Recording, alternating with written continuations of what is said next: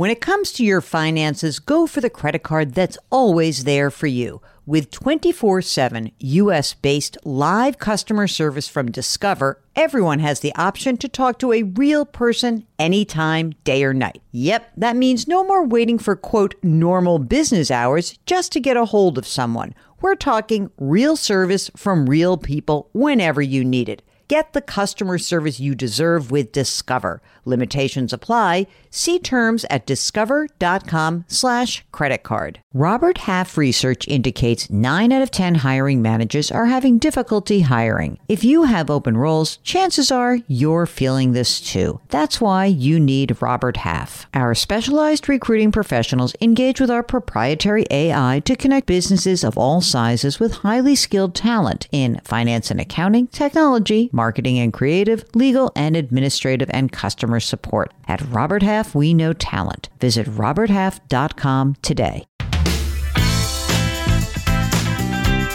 Welcome to the Jill on Money Show. It is Monday, December 6th. You know where I'm not, Mark? You know where I'm not going? I am not going to London. I announced that already last week. Got my money back, thanks to my good friends at American Express Platinum. They are not sponsors of the show, by the way. So we don't know a ton of information about this right now, which I think is causing just generalized anxiety. I talked about this last week, the day after we had that big sell-off in the stock market.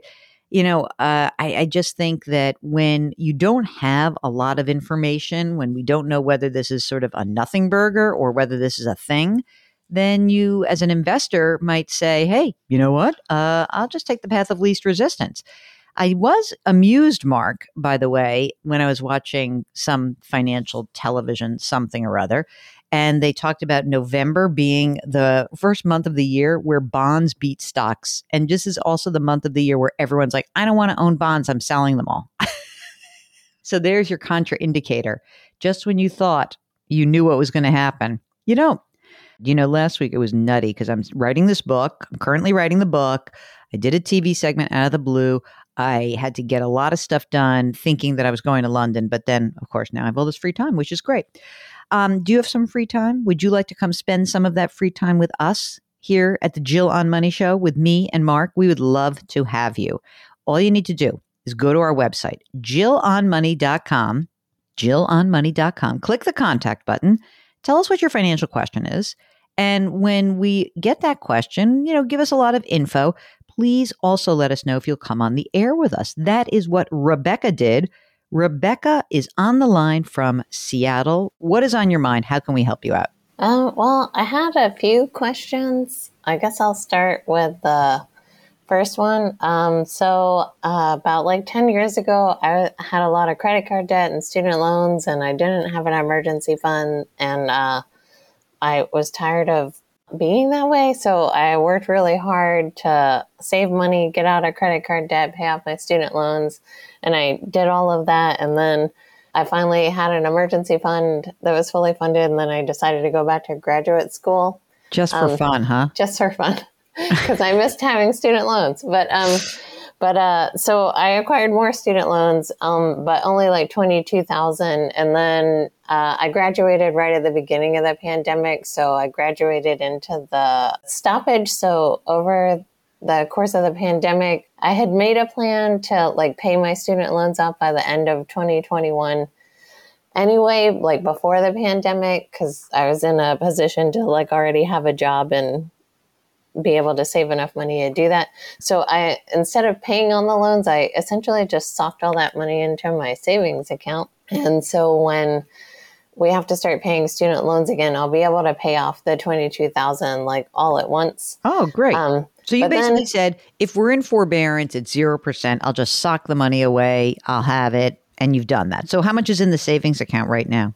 Right now I have 42,000, and 20 of that is essentially my emergency fund, my around 12 months of living expenses. Mm-hmm. Great. Can I ask you a question about the graduate degree? Did getting that graduate degree amount to earning more money, or did you do it for a different reason? I work in libraries, and in order to move up and be able to do different, more challenging things, I had to get the graduate degree in order to open that door for myself. I see. So it's like a master's in library sciences or something? Yes, correct. Oh, that's a very excellent, interesting degree. Okay, so how much do you make in your world of libraries? I currently make about $56,000 a year. How is that cash flow wise? So let's wind the clock forward. It's January. You've paid off your student loans and you have $20,000 in savings. Now tell me, how's the $56,000 working for your cash flow? It's working great. I mean, I have fairly low expenses. I live with my partner and he has a mortgage, but I don't pay any of the mortgage. I just mainly pay like HOA fees and like utilities. So my expenses are fairly low, even though I live in Seattle, which is a high cost of living. Well, you got a good partner. That's excellent. And you and your partner keep your financial lives separate? Yes, correct. Okay. What about your retirement contributions? What do you do based on that $56,000? I fully fund a Roth IRA every year. And then through my employer, I actually have a pension. Do you have to contribute to the pension? I do. It's roughly, I think, around 6%. Nothing else besides that. In other words, there's no 403B or Section 457 plan. No, I have an old retirement 403B from an old employer. How much is in that old plan? That one currently has around $45,000 in it. It's not a Roth one. It's traditional. Traditional. How much money is in your Roth IRA right now? That one has around $115,000, I think. That's great. How old are you, Rebecca? I am 43. You have any kids? Nope, no kids. Okay. Just a bunch of nieces and one nephew. Fabulous. It's a much better position, believe me. It's much easier. So now I think I have most of this down.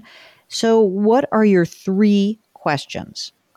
My 3 questions are, once I pay off my student loans, I'm going to have roughly $900 a month of extra money for the first time in my life ever. And I'm not really sure what to do with it. I do have access through my employer. I could do a 403B, and I believe I have a Roth option. So I could do that, or I was wondering if I should just open like just a brokerage account, or if maybe I should do both. Tell me a little bit about what you think your game plan is, how long you would continue working, and what your pension might be at the time you decide to call it quits. Well, my plan is to hopefully work until I'm 68. My partner is a few years younger than me, and he is actually in aviation, and so he mandatorily has to retire at 65. And when he mandatorily retires, that's when I was planning to retire. So around 68. And then about that time, my pension should be around $3,000 a month. So even though you have a pension, are you also entitled to Social Security? Yes, I am. I mean, the $3,000 a month is a pretty fat pension for you. Yeah. Because what I'm hearing is you don't spend a lot of money. Maybe your partner does some more income than you do and is carrying some of those expenses. So that's very good news in general. Oh, wait, one other question. Just because you work for, it sounds like a municipality or a university. Do you happen to know where that 403B is held? Like, what are the options for like the big company that holds the plan? I believe I could go with either Fidelity or TIAA. Interesting. Mark, do you want to do Fidelity, TIAA, or a brokerage account? Yeah, Mark is suggesting 50-50. So of the $900, $450 goes into a Roth 403B. $450 would go into a brokerage account. Where do you hold your Roth IRA right now? I hold that at Vanguard. Okay, so I would open up in a second account at Vanguard, and you can just build it up. Just start with your $450, and you can put, I mean, I don't know, how do you feel about risk, but you could put, say, $300 in a extended market index fund, stock index, a little bit in a bond index, and just go from there and put it on autopilot. Just do it. And for the Roth 403B, you could either use Fidelity or TIAA. Totally does not matter. I like TIAA, but you already have a pension, so I'm not so concerned about an annuity option. But if you want to use Fidelity, that's great. But I like the idea of splitting it as well because not because anything bad is happening, but simply because I think it would be kind of nice for you to just have some money that's outside of retirement and accessible to you before a retirement age, before 59 and a half. So I think that's a good plan. The old 403B, I mean, you could move it. Where is that held right now? Oh, it's actually held through another state through their retirement system. It's held in Florida retirement system. Do you feel compelled to move it, or is leaving it there fine? No, leaving it there is fine. One question I had was if I should convert it, like basically move it and convert it to Roth. I mean, I'd like you to convert it. However, you don't have the money to pay the taxes. Yeah. So what you'd have to do is, especially because, you're in a low tax bracket right now. That's the other piece of this, right? That, you could probably convert it a little by little and do that just fine. It's not a ton of money and it would be nice to convert it, but you've got to have the cash available. So if you think you are inclined to just leave it as is, that's fine. Don't worry because you have Roth money. That's where you're putting your money. It's fine that if some part of this money is taxed later, but honestly, I wouldn't go nutty. I mean, I know we love having Roth conversions. It's great, but I also want you to have a little bit more of a liquidity. If for some reason someone like popped 25 grand in your lap and you had some extra money, we would convert it and move on. But I wouldn't deplete your cash to do it. So that is our first question, was your extra $900 a month. We're going to split it between a brokerage account and your Roth 403B. Okay? Mm-hmm. Definitely a Roth. What's question number 2? It was actually about whether I should take the money in the Florida retirement system and convert it to Roth. So we did that one as well. I love it. And what's number 3? So number 3 is a bit more of a bummer. My father recently passed away, and he did leave my brother and I money, and we're not entirely sure what to do with it. Our goal for it is to essentially just hoard it and use it in the event that our mother requires care towards the end of her life, like home health care or any type of care like that. But how old is your mom? She is 76. And is she in good health? She's in okay health. How much money was left to you and your brother? $170,000, and then we also have his house that we are going to sell once it goes through the probate process. And the house is worth probably around $150,000. Okay, so let's just call it, when all is said and done, you pay whatever expenses. There's $300,000. Tell us about the financial condition your mother is in right now. So her health is okay, but she collects Social Security? Yes, she collects Social Security. She was getting half of my father's Navy retirement pay. That went away when he passed away.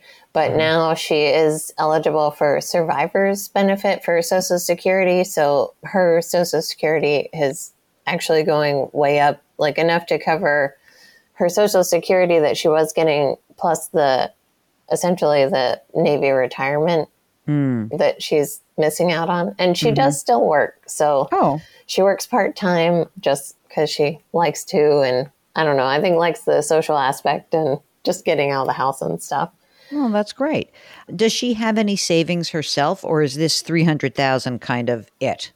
It's kind of it. She has like a very small emergency fund, but outside of that, she doesn't really have anything else. So here's the thing with this $300,000. It might be that you do not have to just keep it all 100% liquid.